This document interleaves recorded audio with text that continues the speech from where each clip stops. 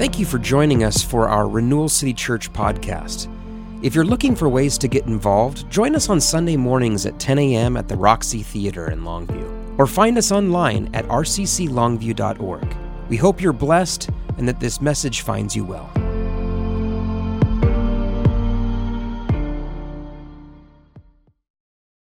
You can turn your Bibles to the Gospel of John, chapter 10. We're just going to keep working through this text today. We've got a couple more weeks in the book of John together, and then this summer, we're going to be doing something a little bit different. We'll be jumping into, I said a couple more weeks, but actually next week. Next week, we're jumping into our summer stuff. So next week, we're starting a series on the book of Acts, and we'll be doing it in the style of most of our summer sermon series since we started the church 10 years ago. We'll be inviting our elementary age kids to come and hang out with us in the front rows and be a part of the teaching time with us. And in an effort for just us to be church family and us to continue to seek the benefits of intergenerational relationships and things like that, we're inviting you to on a Sunday this summer to move yourself maybe 25 feet more towards the front of the room and have a seat up there with the kids and hang out with them during the teaching time. And then we'll be doing kind of some discussions and stuff afterward. Anyhow, we'll be getting to that soon, but today we're in the book of John, chapter 10, and looking to finish chapter 10 today. This is where Jesus is talking to the Jewish people, particularly to the religious leaders. He's been doing that for about a chapter and a half now, and he's inviting them. He uses the analogy of a shepherd saying, I'm a shepherd, you're like sheep, and he invites the sheep to take up their cross and to follow him in the way that the shepherd lives. How many of you have ever been responsible for leading people? Maybe you've guided somebody on a hike, maybe you've overseen, anyone chaperoned a school field trip or taught a classroom? Anyone responsible for a classroom? So one of my hobbies is substitute teaching for the Kelso School District, and so I've had to lead people occasionally in that setting. And one time some years ago, actually my daughter Clara, who's in 5th grade now, this is when she was in kindergarten, and it was just a couple of weeks into the school year, and her teacher asked if I would like to sub for kindergarten. And I thought to myself, I have a kindergartner. She's adorable. Yeah, that sounds great. I'll totally sub kindergarten. And so my experience in substitute teaching has been a delight. I rarely have any issues with discipline with the kids. I love them. They love me. And we just have a great day together. It was not so in kindergarten. Oh, my goodness. I couldn't believe it. I got in there, and it would have been easy if I could have just gotten the kids to leave each other alone. But they don't do that they don't do that in a lot of ages, but they really don't do that in kindergarten. And so all day long it was like, he's talking to me, she's moving her feet, he touched my desk. I mean, just all day long.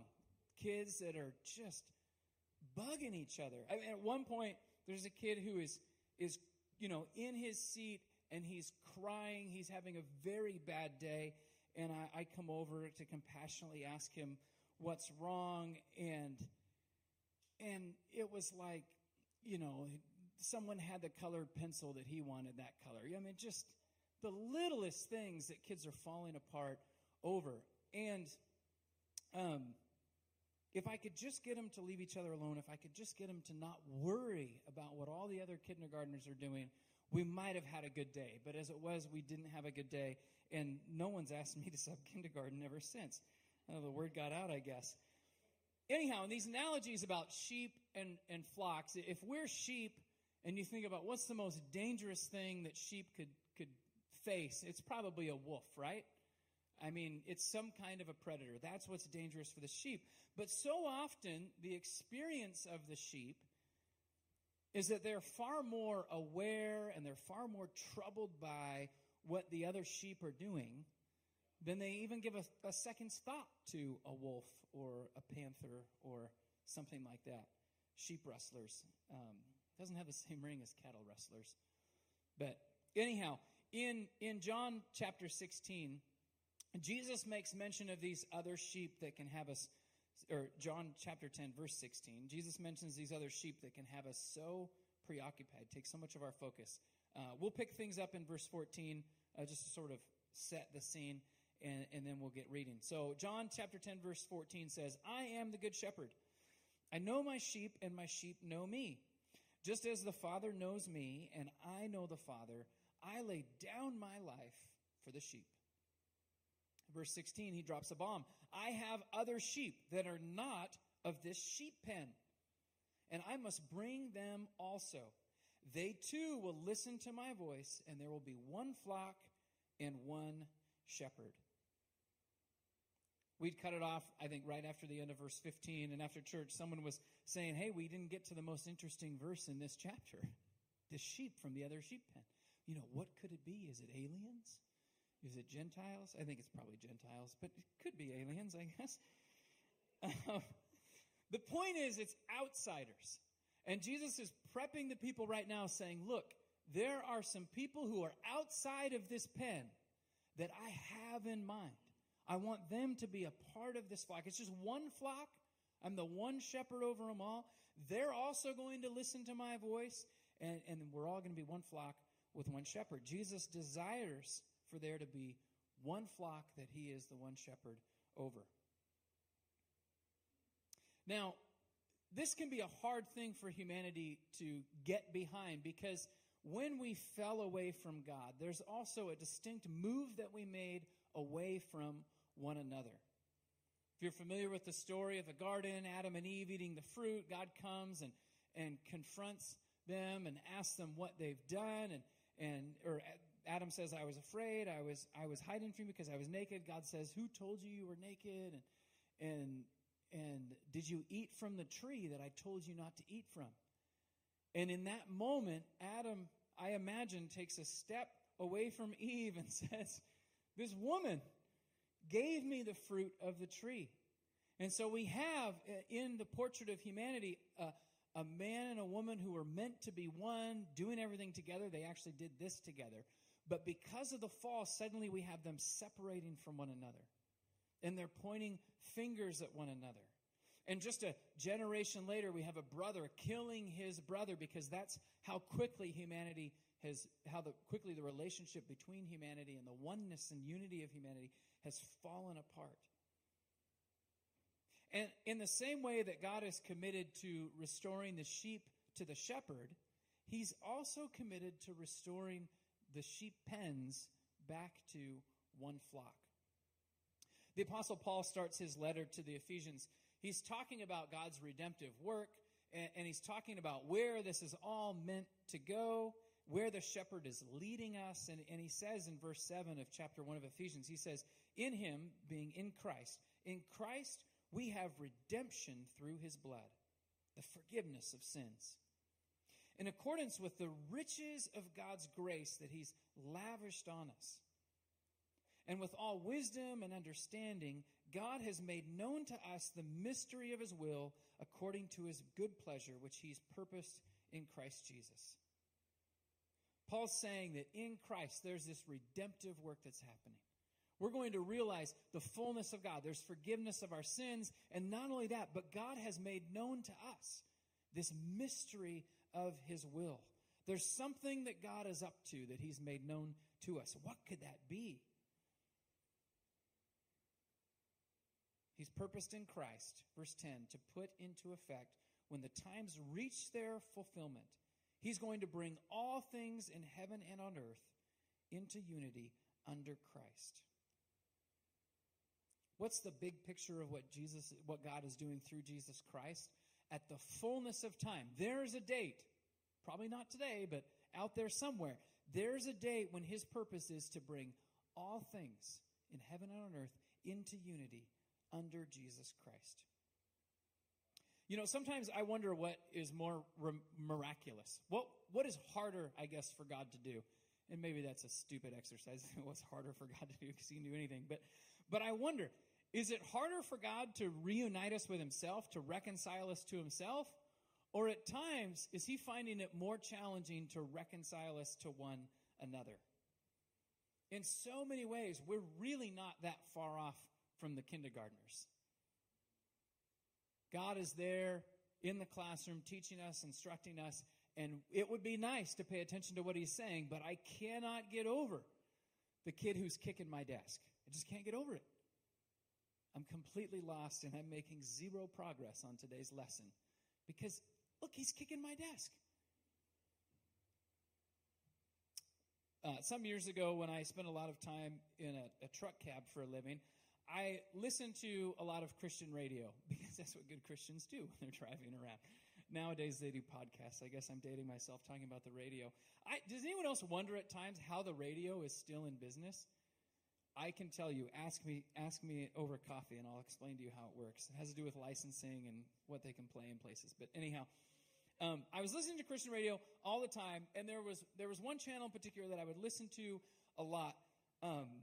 But eventually, I had to just tune away from it because it felt like 60% of the content, over half of the content on the channel, was all about bad Christians. It was people criticizing how other believers are living their lives, doing church, how they're doing things. And it was like at some point, you know when someone mentions to you something that you've never noticed before and then you just can't help but notice it everywhere? It was like at some point I was like, geez Louise, they're talking about this again. I mean, I'm pretty sure, and they have different pastors from different congregations preaching all the time. And the irony of it is that each one is pretty convinced that everyone but them is doing it wrong. And then they're followed the next half hour by somebody else who's sure that everyone but them is. And I couldn't take it anymore. I actually started listening to this again in the car. I've done a couple of things in our car. We have a CD player, and so I dug out a bunch of CDs I hadn't listened to in a decade, and I've been listening to those. And then for some reason, I wandered into listening to radio again as well. So I need to get a Bluetooth player for my car so bad. Anyhow, I was listening to it again, and it was like it was the same thing again. We're so much like the kindergarten. You know, we have God who's working at unifying us, and yet we say, I don't know how to handle this. They have one of the programs they feature is a call-in show, and the part of the reason I think that the preachers are preaching this way is because this is America, and you give the customer what they want. So they have this call-in show, and people call into the show, and it's like over half of the questions are like, I have this Christian brother or sister who's not doing it right. I need you to affirm me that I'm right and they're wrong, right?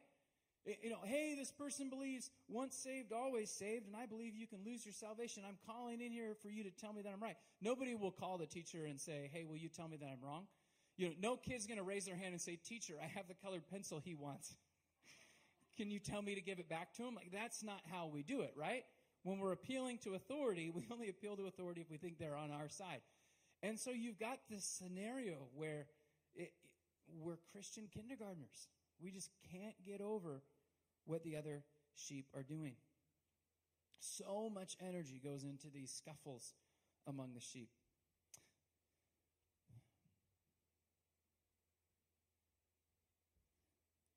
I do understand a little bit of it, and that's partly because there are times when someone has stolen the pencil that you wanted, right? And if God is just, we need him to lay down the law in scenarios where we need his justice. And so there's energy going into maybe the little scuffles, but there are times that you might feel like, hey, look, I need to know what to do in this scenario because I feel like one of those sheep just bit me, and I would like to bite them back. And so I've got two stories that kind of go along these lines. This is a story from the Gospel of Luke. We've been reading the Gospel of John. This story, interestingly, is not recorded in the Gospel of John, but it's in the Gospel of Luke, and it's about the disciple John. And you'll probably see why he didn't write these ones down as we get into them. Luke chapter 9, Jesus has just confronted the disciples. They've been arguing over who's the greatest, and he corrects them on all of that, finishes what he's saying, and then John pipes in and says, Master, we saw someone driving out demons in your name, and we tried to stop him because he was not one of us. Jesus replies, don't stop him. Whoever is not against you is for you. John's getting caught up so quickly, right? This person's doing this deliverance ministry in Jesus' name, And yet, even though he's doing it in Jesus' name, I'm pretty sure he's not a part of us. I'm pretty sure he shouldn't be doing what he's doing. And he says, I tried to stop him. Jesus is like, come on, John, that's not what you're supposed to be doing. As we move on, there's a story of them being mistreated. And so here is that scenario again where I feel like this sheep has bit me or kicked me. I want to be able to bite them or kick them back, preferably kick them because I care about what I put in my mouth. The story from Luke 9, the next story. So as the time approached for Jesus to be taken up to heaven, he set his face to go to Jerusalem. He sends messengers who go on ahead of him into these villages to tell them to get ready for him. So the master's coming through town. They're appealing to that first century Mideast sense of hospitality. Will someone take him in? Will someone care for him? And they do this. They send him into a Samaritan village to get things ready for him. But the people there did not welcome him because he's headed to Jerusalem. And if you're familiar with the story of the Gospels, you know there's tension between Samaritans and Jews. It's a bit of an audacious ask to say, will you host me? And the Samaritans say no. Well, when the disciples, James and John, saw this, they asked, Lord, do you want us to call down fire from heaven to destroy them? So they said, you can't stay at my house. And John and James are like, hey, you know what? We heard about this thing Elijah did in the Old Testament, fire from heaven. We would like to try that. Jesus, this seems like the perfect opportunity to try this. We've been wronged by some of your sheep from another fold, and it's time to roast them. Jesus turns to them, and he rebukes them. And then he and his disciples just went to another village. I'm not sure what Jesus said when he rebuked him, but maybe the fact that Luke didn't write it down means it was even more sternly worded than the previous thing he said to John. I don't know, but it's like, come on, you guys aren't getting it. When you're looking for reasons to condemn the other sheep, you are not getting it. You're missing the point. And I think for us reading the story, we go, yeah, no, I agree. They're missing the point. Killing for a lack of hospitality sounds really, really harsh. But the reality is that as human beings, our revenge response, when we feel that we've been wronged and we come up with an idea on our own, that knowledge of the good and evil thing, we come up with an idea on our own how to make it right, our revenge response mechanism is typically not very reasonable. It's rarely in right measure. We often magnify our own pain and our own suffering in our own minds, and then we feel totally justified in murdering somebody. It comes to that so quickly. This is not how Jesus looks at how his sheep should get along. We should get back to John chapter 10. How does Jesus look at this perspective? How does Jesus look at all of this? What's his perspective? Verse 17, he says, the reason my Father loves me is I lay down my life. Who's he laying his life down for again? The sheep, right? All of the sheep. He just said, I got sheep in another pen. I'm calling them in. They're going to hear my voice. And the reason that God loves me is I am laying down my life for the sheep. It says, I lay it down only to take it up again. Verse 18, no one takes it from me, but I'm laying it down of my own accord. I have the authority to lay it down and the authority to take it up again. And this is the command I received from my Father. What is he saying? One, he's saying, me and the Father are on the same page about this. Two, he's saying, this is my choice. This is how I want to do it. I'm going to lay down my life for the sheep. It's his decision. It's his own authority at work in this whole thing that he's trying to do. One sheep herd, one sheep flock, and one shepherd. This idea that he's woven by his authority. He's woven the reconciliation of God to humanity, the reconciliation of humanity to himself. He's woven that into the reconciliation of humanity to one another. It's all together as one redemptive work. And he's going to accomplish it all by laying down his life of his own free will, because this is how he and the Father have agreed to do this. Jesus prays in John chapter 17, and we've read a lot of Scripture today. I apologize for reading so much Scripture in church. I don't know what I'm thinking. In John chapter 17, Jesus is giving his last sermon to the disciples. We imagine that it happened on the day of the Last Supper, and he's there with them. He's talking. He knows what's coming next. This is the last thing he has before he's arrested. He finishes teaching, and then he begins to pray for the disciples. And thankfully, John wrote it down. And in chapter 17, verse 20, Jesus says, "My prayer is not for them alone," not just for the disciples, "but I'm also praying for those who will believe in me through their message, that all of them may be one. Father, just as you are in me and I am in you, may they also be in us, so that the world would believe that you have sent me. I've given them the glory that you gave me, that they may be one as we are one, I in them and you in me, so that they may be brought to complete unity. And then the world will know that you sent me and have loved them even as you have loved me."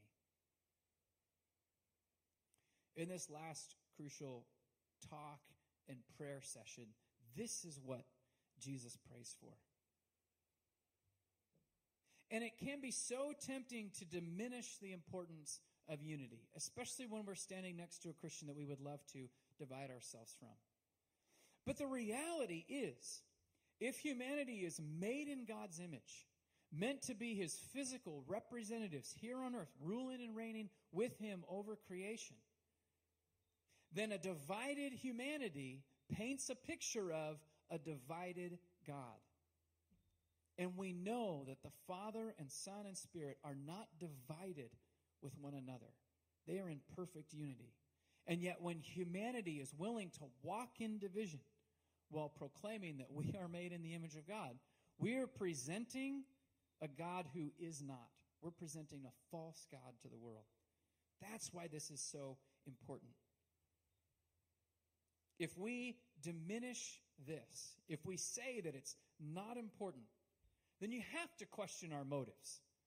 I can't think of any reason to diminish the importance of unity other than there's a brother or a sister that I don't want to be identified with. I would prefer that they went elsewhere and worshiped a different God, right? You have to question our motives. And then if we've learned anything from history, we did the book of Judges a year or so ago, and one of the biggest takeaways for me in that, you probably have noticed that because I've mentioned it more than once. When you go through the book of Judges and you look at the numbers of people who died through the oppression, the Israelites killed far more Israelites than anybody else killed Israelites. They won the trophy. The greatest danger to God's people were God's people.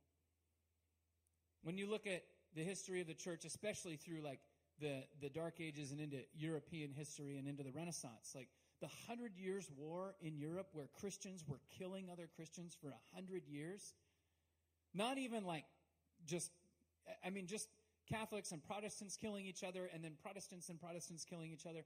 It's staggering.